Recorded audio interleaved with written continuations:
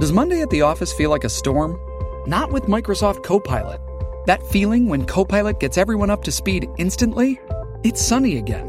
When Copilot simplifies complex data so your teams can act, that sun's shining on a beach.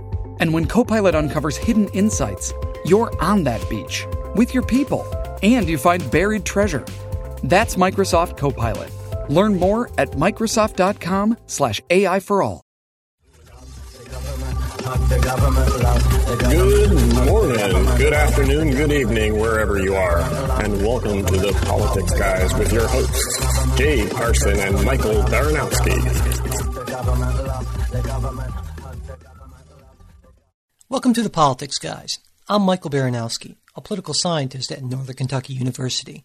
My co-host this week, as always, is Cleveland area attorney and sometime Republican strategist Jay Carson. A brief note before today's episode. We normally record the Politics Guys on Sunday, but this week we had to move that up a day. As such, we weren't able to discuss Saturday's primary results in Kansas, Kentucky, Louisiana, Maine, and Nebraska. But even if we had recorded the show on Sunday, our analysis wouldn't have changed. Hillary Clinton is still the nearly inevitable nominee for the Democrats, and on the Republican side, Donald Trump is the only candidate we believe has a chance of winning enough delegates to be the nominee going into the convention. And now, on to the show. Our top story this week is Super Tuesday, where Hillary Clinton won 7 states to Bernie Sanders 4. Now, that really makes the race sound a lot closer than it actually is. Clinton picked up 510 delegates to Sanders' 344, which widens her already sizable delegate lead to 1,058 to 431. So what do you think, Jay? Is this the end for Bernie? Yeah, I think it is. And it's also a matter of the margins of the victories were pretty tremendous. And I don't think Sanders has a lot of places, real where he's going to do really strongly going forward. So I think it's pretty much over for him at this point. Again, absent something exciting happening out of the Justice Department and the FBI, which there may be. I think there's indications that this is a fairly serious investigation in that the one aide who helped set up the server was just given immunity. So I think that's Yeah, we've alluded to this a whole lot. You more than I, for obvious reasons, I would say. But maybe you can kind of expand just a little bit. What sort of revelations do you think might come out that could potentially derail a Clinton campaign at this point? Well, the potential charge is that she was mishandling classified information, which is the same thing that General Petraeus was charged with. And the statute says, I don't have it in front of me, but it reads to the extent that, listen, you can't do anything that would recklessly endanger, or it could even be negligently. Again, I hate to say this without the statute in front of me. But it's, the gist is you got to be really careful when you have top secret stuff.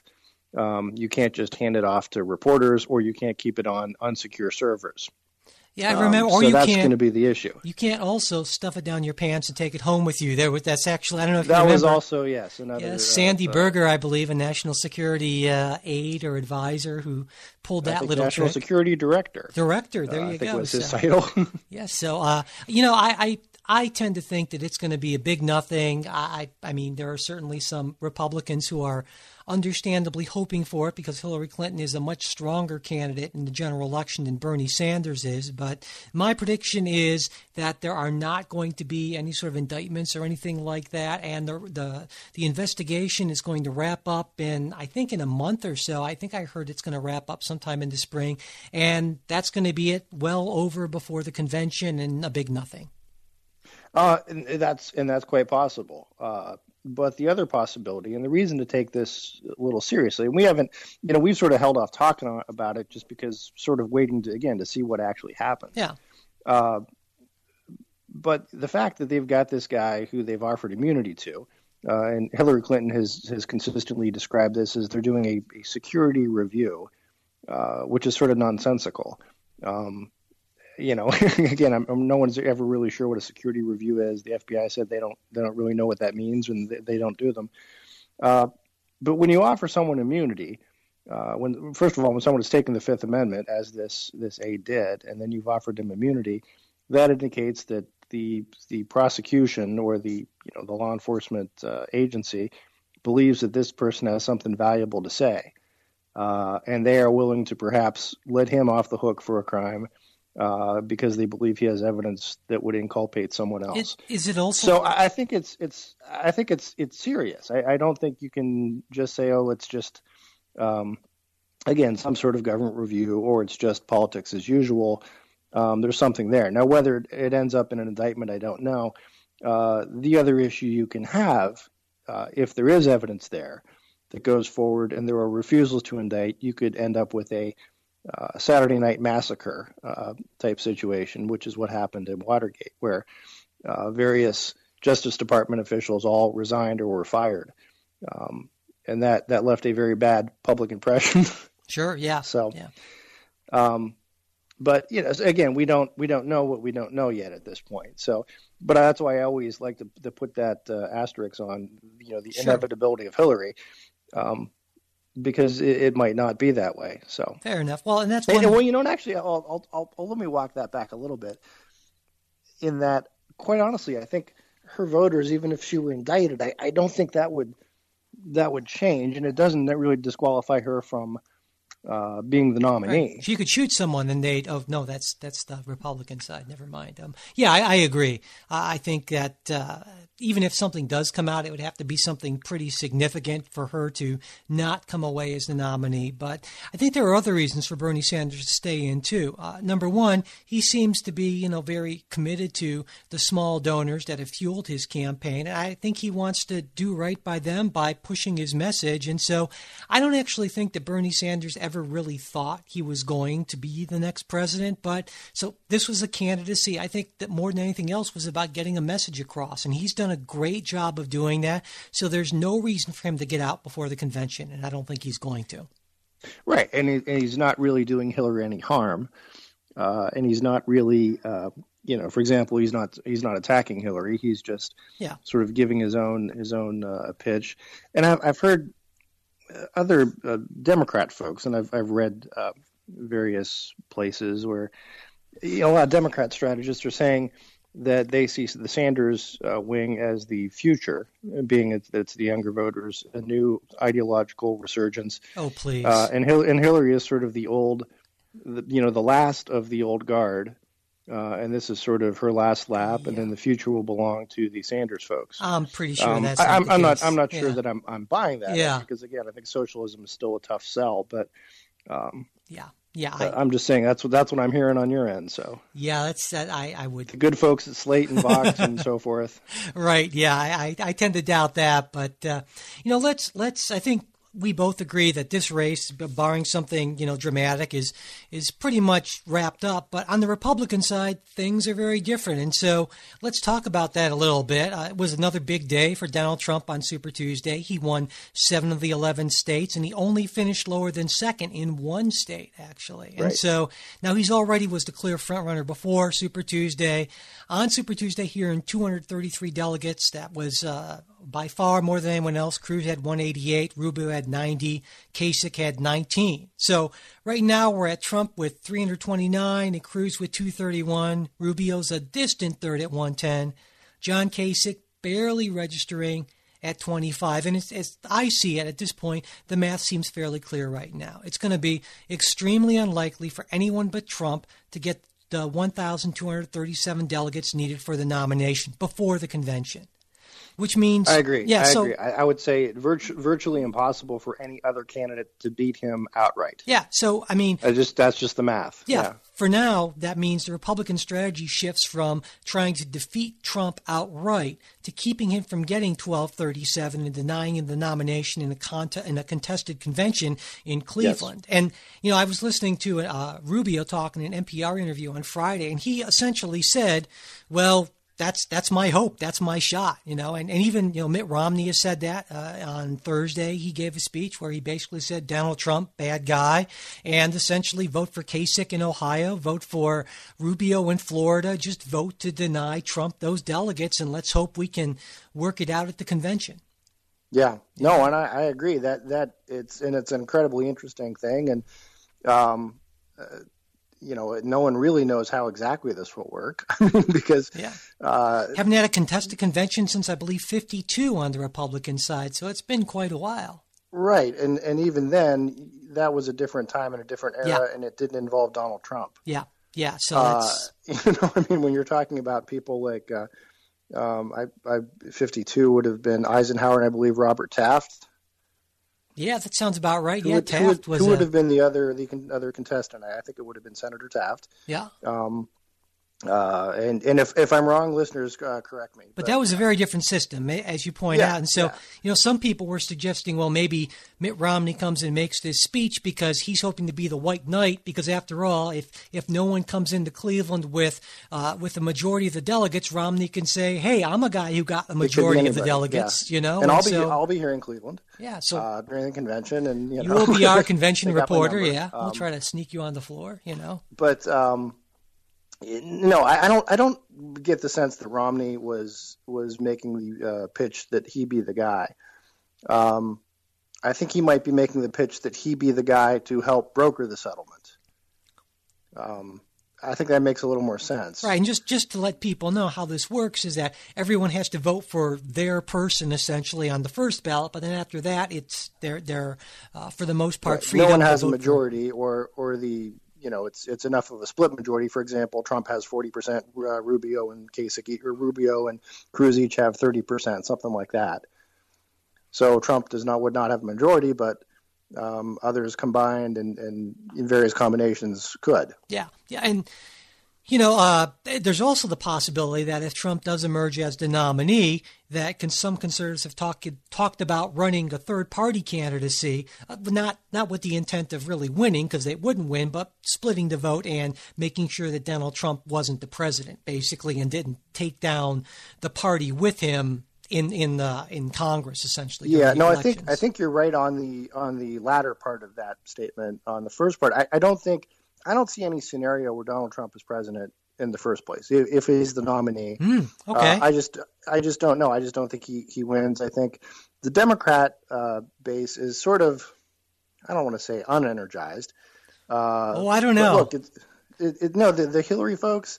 Again, I think you're going to see a lot of energy if Donald Trump's the nominee. You're going to see amazing, frantic energy. Well, that's exactly the point I was about to make. Oh, okay. Is that so far it has been sort of lackluster, and Hillary has kind of been, their Mitt Romney or their John McCain of, well, I guess it's her turn, and a Hillary versus a Cruz or Hillary versus a Rubio would not generate the kind of excitement a Hillary versus Trump would.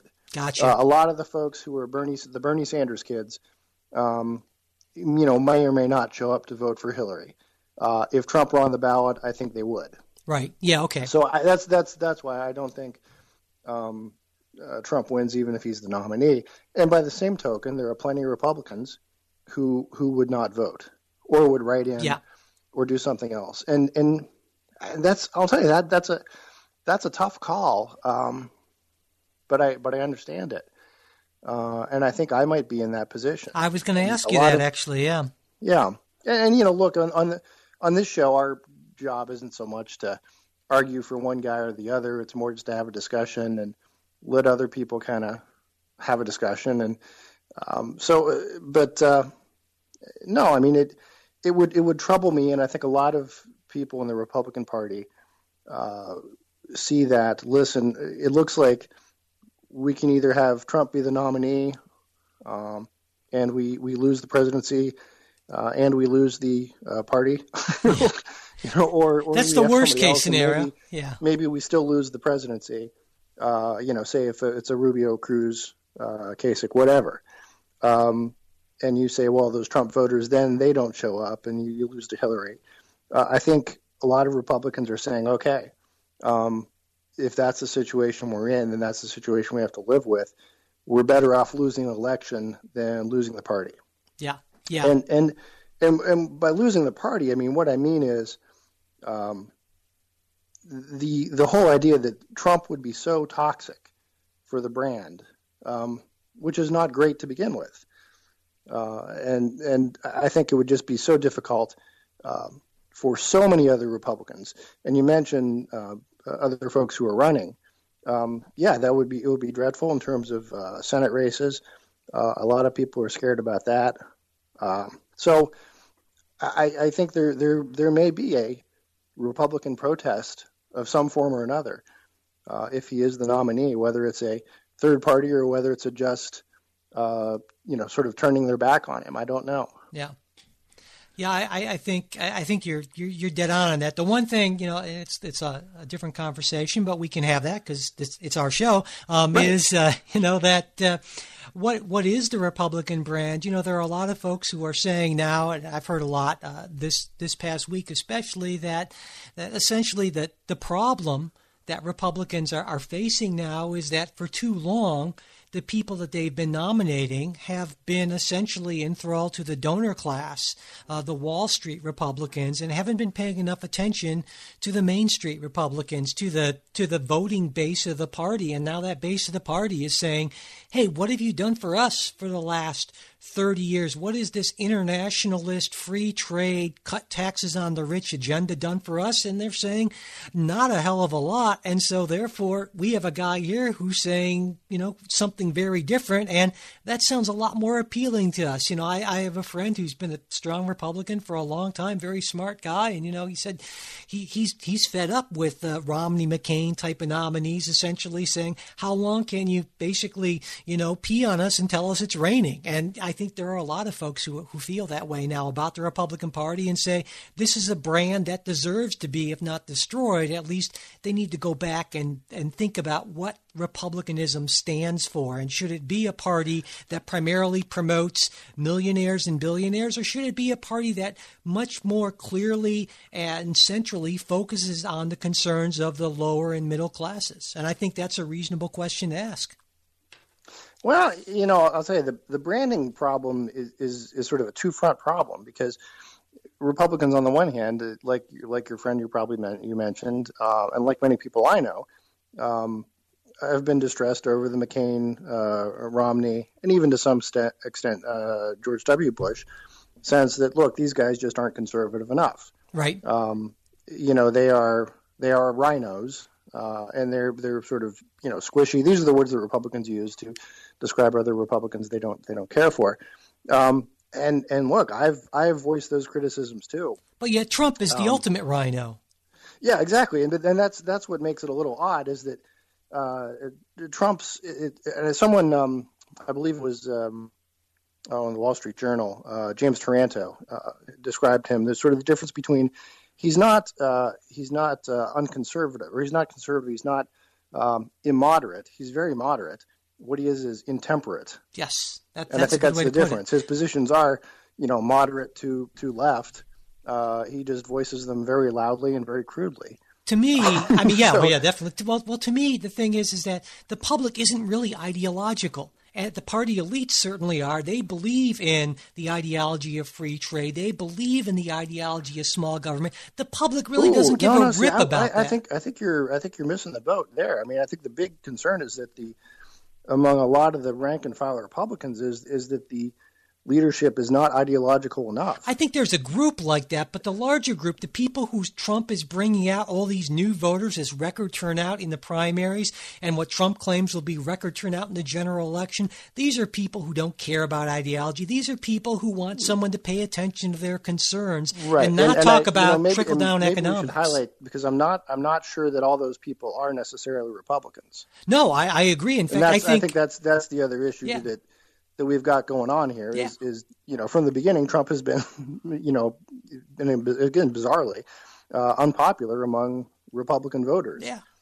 So it has been new folks and in open primaries who have come in. So, yeah, I mean, I think it's some of the same thing. I'm sorry. It's some of the same thing you see animating the left in the Sanders campaign, and that both parties seem to be, in a sense, at least the elite, seem to be disconnected from the actual people who are making up the parties. And that's a huge problem for both parties, though right now I would say it's more of a Republican than a Democratic problem.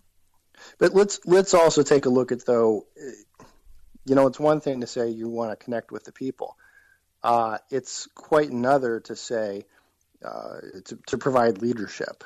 And I guess that's what, a lot of Republicans what's troubling about Trump is he's reaching out to these folks, I'm mad as hell and not going to take it anymore. But that's not being channeled toward anything productive. It is just sort of a expression of anger. It's, Trump was, I think, described by someone else in the media last week. It was like the middle finger of God. It's sort of that's the message. Right. It is not a let's cut taxes or trade. I mean, the trade stuff is, as we both agree on, would be bad for working class Americans, I think, in the long run. Yeah, certainly in the long run. I think that the toxicity of Trump and the folks he's bringing in, they aren't your typical Republican voters. They are angry for one reason or another, and he's just sort of venting that anger. Sure. And you're right that the establishment has missed it, but I'm not sure that the best way to how do you capture that anger? How do you funnel it into something productive? And I guess that's the issue. I mean, maybe when you had someone like a Reagan who was sort of able to do that without the Trumpian vulgarity, I guess. Sure.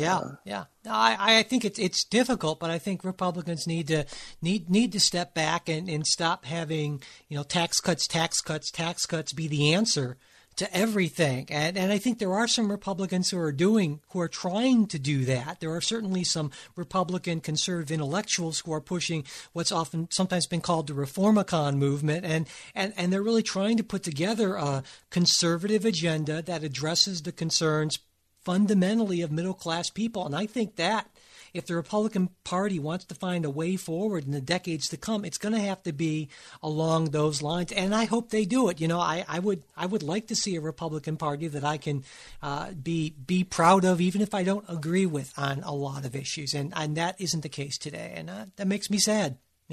Well, is that not the case because of the Trumpians or because of the so-called establishment?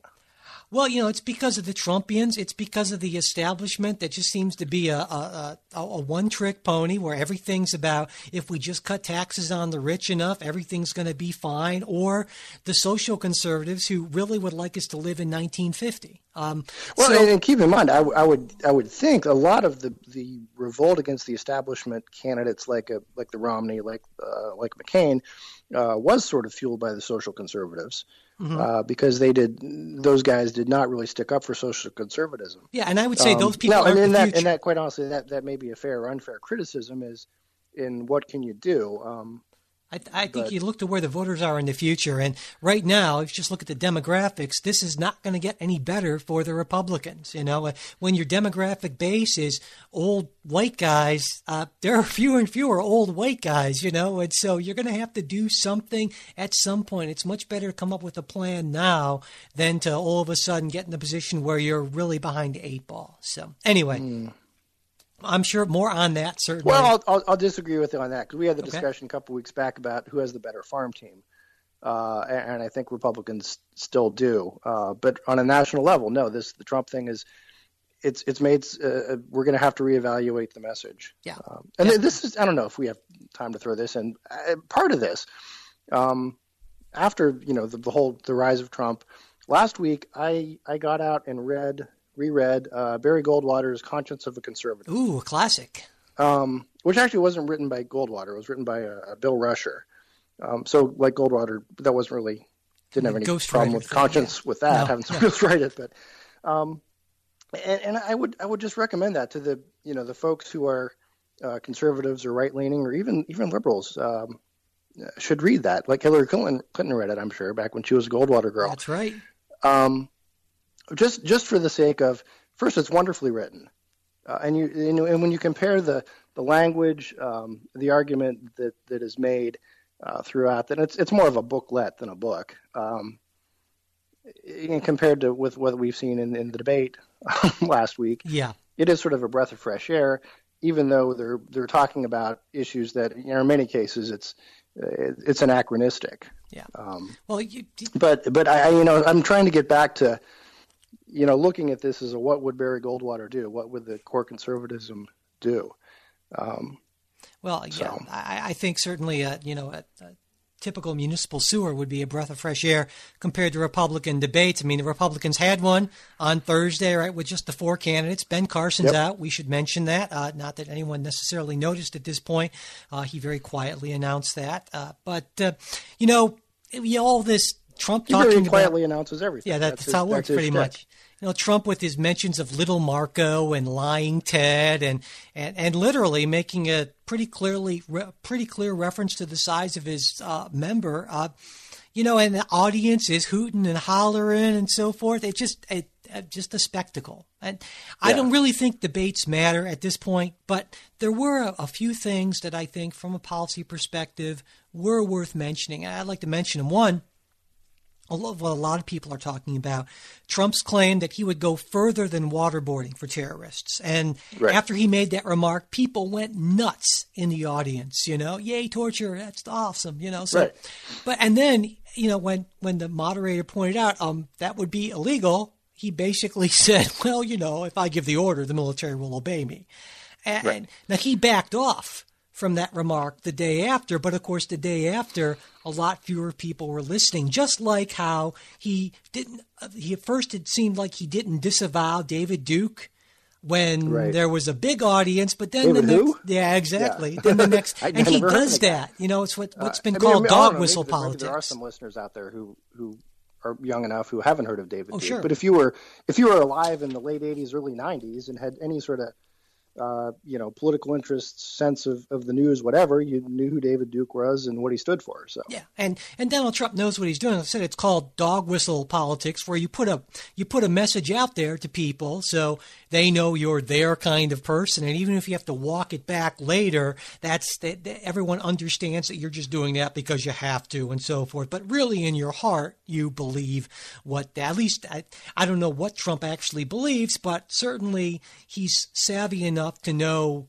about dog whistle politics and know how it works. And I don't think any of his remarks are, it was almost a reverse dog whistle, saying he would by failing to condemn Duke that there was sort of the, hey, maybe this guy is it's sort of like, again, a little closet shout out for you Klansmen out there.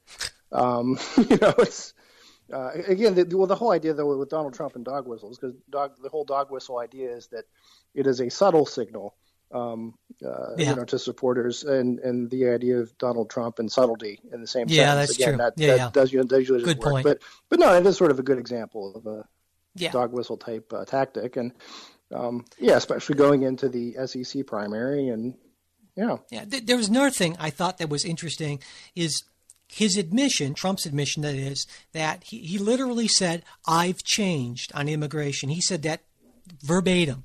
And, that and to then me... he also said, by that he means, the wall might be 50 feet high, it might be 45 feet high. Who knows? He's flexible. No. In this case, he said, I think in the case of highly educated immigrants... the H-1 visas. Yeah. No, he used the words, I've changed. And, I'm no Trump fan. That's really obvious. But to me, that was a refreshing change from how most politicians would put it. Well, first they deny, and then they would say, my views have evolved. And I think this is part of why Trump is so appealing to so many Republican voters, that Trump can say something like that and people say, yes, okay. Whereas who else would say that? I don't think anyone else would say that. And I get it. I don't agree with them. I agree with them on this issue, but I certainly get why people would find that so much more refreshing than Little Marco or Lying Ted or someone like that. Well, no, but I don't think people find it refreshing. I think it's with Trump, it's the medium is the message, and the message just doesn't matter. It's sort of he's just up there yelling it. And he sort of will say whatever the hell he feels like he's going to say. There's no rhyme or reason to it. And that's the thing. I don't know that he is particularly any strong policy impulses one way or the other. He says he's going to build a wall. Well, he probably will, or maybe he won't. I think he's authentic. And same with the H-1 visas. It's sort of he's going to. It's that. I mean, that's the trouble that many serious not many, I would say most serious conservatives have with Trump, is that there's no there. He just sort of makes these proclamations, and he'll get applause one day, and if that changes, he'll make the opposite proclamation the next day. And he'll get the same applause because he's up there sticking it to the man. It's in defense of Trump. God, am I saying this? Yes. In defense of Trump, I think he would say that he's no ideologue. He's a pragmatist. He wouldn't put it that way. And again, this goes back to my belief that the vast majority of the voting public aren't ideologues either. They don't care about some theory of politics or government or constitutions. Trade. Well, they don't actually. I mean, clearly with the water, they care about results. And that's the appeal of Trump. That's the appeal of, some would say, authoritarianism. And certainly Trump, I think, represents that in a big way. So, anyway, before we move on, it occurred to me, Jay, that a lot of these issues we're talking about the media and about, the nature of democratic elections and how they can give you some results that sure do seem less than optimal, I guess you could say. A lot of people would say that about Trump. I wish somebody had written some books about that kind of stuff. It's funny that you'd mention that. Way back in Politics Guys number 12, I actually did an interview with an old friend of mine, Dr. Kirby Goodell, who wrote a book called America's Failing Experiment. And it really gets into, essentially the argument that maybe the problem with democracy is that we've got a little bit too much of it.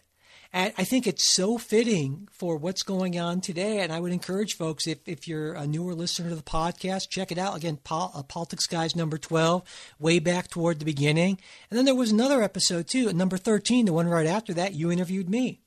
Yeah. I'm sure you remember that. How weird is that? Yeah, that was kind of weird. But because I wrote a book, of course, on the media, navigating the news. And I think that both of those books and both of those interviews might provide kind of a little more big picture insight into why some of these things are happening. And even if you don't take a look at the books, I think it'd be worthwhile to go back into our archives and check out those interviews.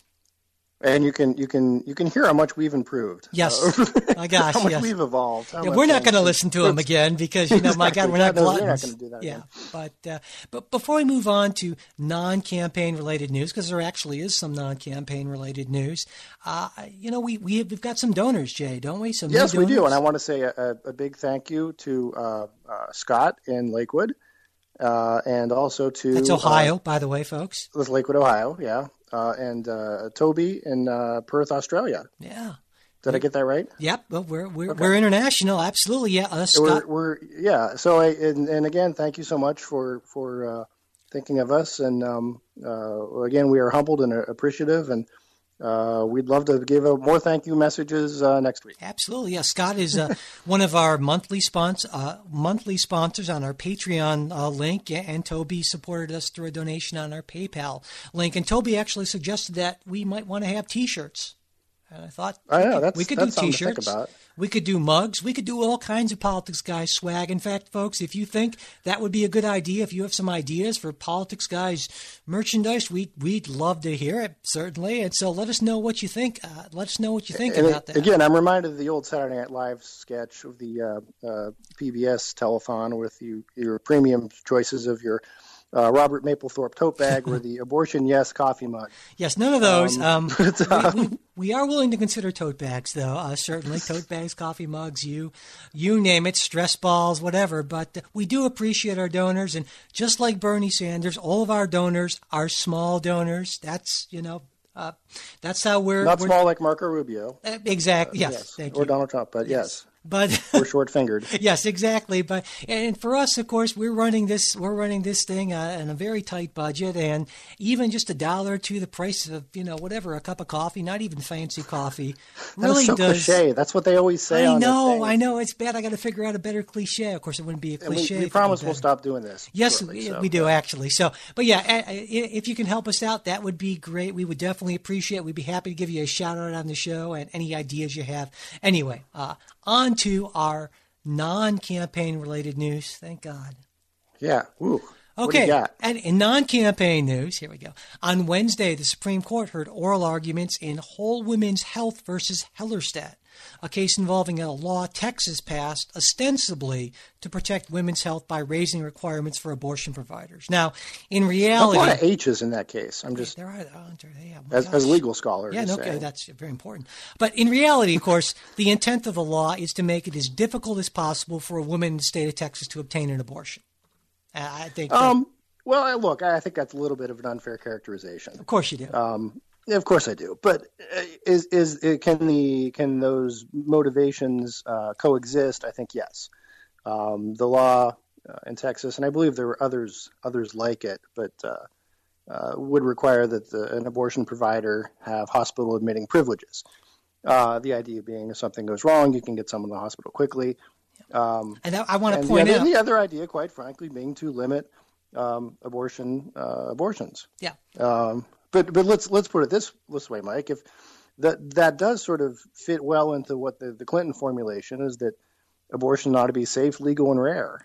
Rare, but not difficult. Not rare because it was difficult to obtain. Rare because women choose not to have abortions. That's what the Clintons mean by that. So it's a very different thing. And also, I should point out that law that's saying that it's for the safety of women. This also applies to medical abortions, which involve basically just taking some pills. It's not a surgical procedure. And also that these sort of very high standards for the safety of women don't apply. The Texas didn't pass some sort of blanket thing where this would be for all procedures. In fact, even some more dangerous procedures, they just singled out abortion. And so to me, there are really two questions here. Number one, should the court be in the business of judging the state's intent? And number two, is this, what Texas has done, an unreasonable burden on women? And that's important because of a case back in 1992, Planned Parenthood versus Casey, which is still controlling, which says that abortion restrictions are not allowed to place an unreasonable burden on women. So would you agree that those are the questions that the court should at least, look at in this case? Yeah, I think so. Yeah. So do you think the court should judge the state's intent here? Well, I think it's almost when you get into this sort of substantive due process argument, you sort of have to, right? I mean, when you're dealing with what is a protected, I don't want to walk through this whole thing, but there's the different levels of scrutiny that different activities, different state enactments get. The lowest being a rational basis of if you can come up with some kind of good reason for this, no matter how goofy it is, as long as it's not really, really goofy, then it's constitutional. But when you get into things like abortion, then there is a higher threshold to reach.